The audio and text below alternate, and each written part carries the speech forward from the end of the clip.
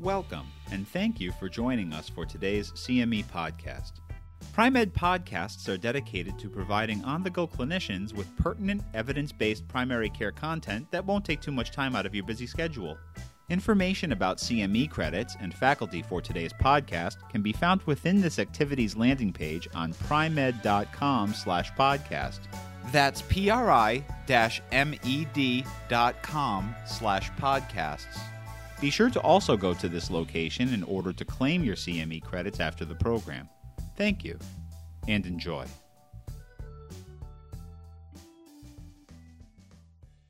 This is Dr. Lila Waugh-Colburn, Associate Professor in the Section of Infectious Disease, Department of Medicine at Baylor College of Medicine. Thank you for joining me for the second episode in my series of podcasts answering your frequently asked questions on the coronavirus. I have divided the different questions into themes.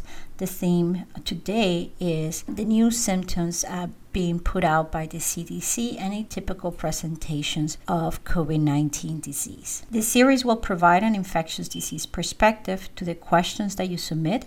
This podcast will be published weekly at theprimed.com. So let's talk about the new symptoms or atypical presentations. One thing I would like you to remind you is that this is actually a very young disease or a new disease that we have started learning more about recently. If you know, we discovered or became known to the genomic of the SARS-CoV-2 on January 7th of 2020. Since then, there has been more spread globally, as we know, as we reach 3 million.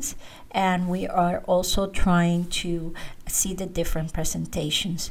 What we saw in China is very different what we're seeing today, or actually is we have added more symptoms and signs to our clinical presentations. I urge you to read an article that came out last week by Dr. Rajesh Gandhi, John Lynch, and Carlos Del Rio, where they talk about mild or moderate COVID-19 in the New England Journal of Medicine of April 24, 2020. Here they go throughout and talk about the established and potential risk factors for severe COVID-19.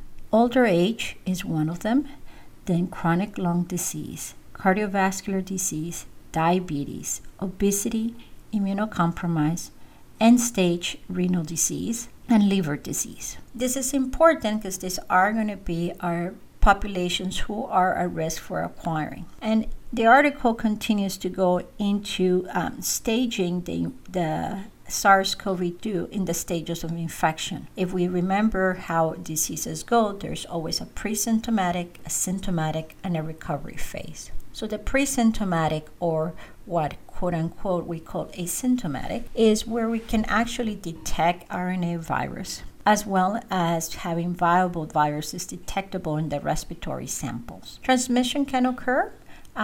This is usually occurs through aerosolized, through droplet transmissions, and then after that, as the virus replicates in our body and goes down to the bronchial tree, and you start becoming viremic, that's when your body's immune system starts acting up and you start having the fever. You can have upper respiratory infections, and as the fever goes up, you're going to have myalgias, and then you become symptomatic, which is what everybody experiences, and you see the different parts of the CDC criteria where you have fever, sore throat, headache, shaking chills, upper respiratory infections, shortness of breath, difficulty breathing. At this stage, RNA is detectable in respiratory samples, blood, and feces. There is viable virus, and transmission can occur again by droplet, but also by direct contact, indirect. This is the part where you cough into your hand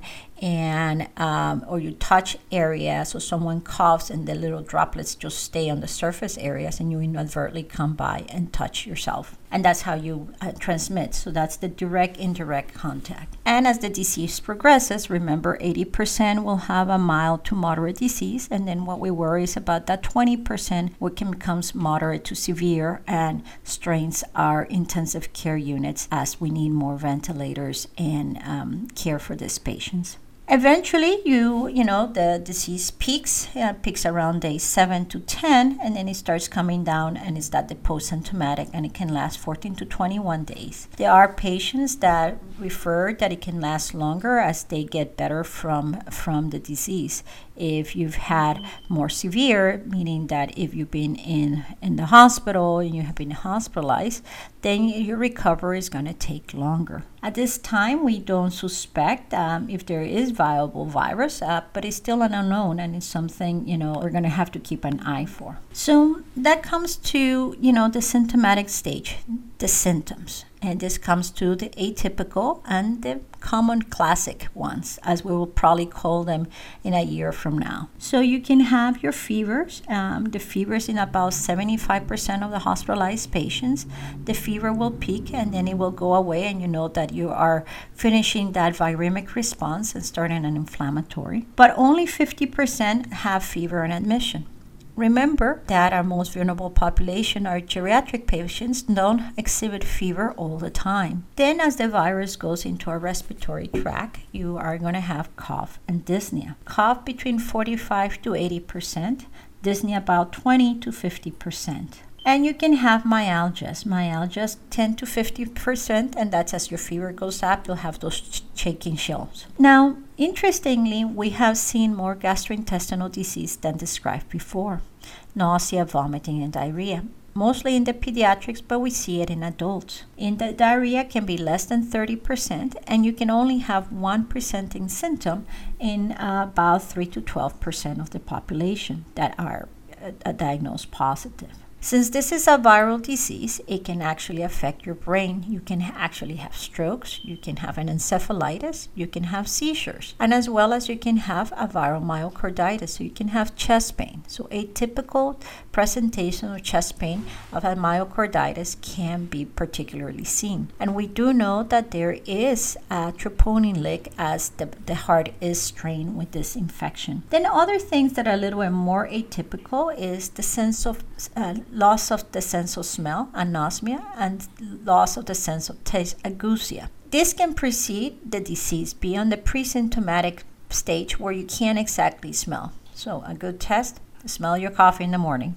Viral conjunctivitis, you can see in about 32% in a single study, and it makes sense, right? It's a virus, and it can, it's just what we described. It can become an encephalitis, myocarditis. It can affect your eyes. And then I think the most fascinating one is the one that we see with the skin.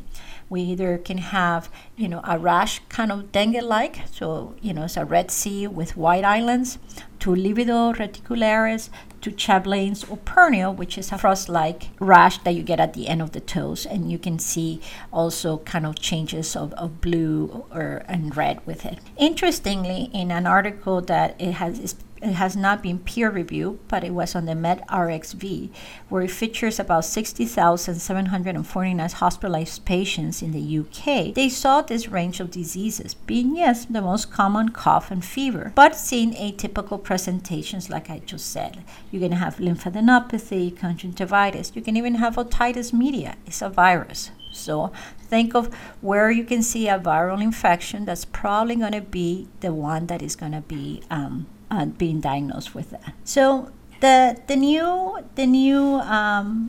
criteria put by the CDC is new for the CDC, but are typical symptoms that we have seen in a range of our patients that we're seeing throughout the U.S. as well as globally. We are learning more about this disease every day, and we will continue learning about it. Probably we'll know more in a year or 2 years and kind of think that the whole picture makes sense. Thank you very much for joining me today as I answer your frequently asked questions. I look forward to your feedback and for you to join me for my next podcast on Primed.com. Be safe and look me up at DocWalk71 in Twitter. Thank you. We thank you again for joining Pri-Med for today's podcast. Remember to claim your CME credits for the program on this activity's landing page on primed.com/podcast.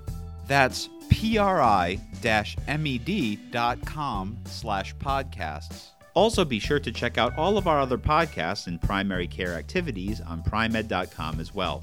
See you next time.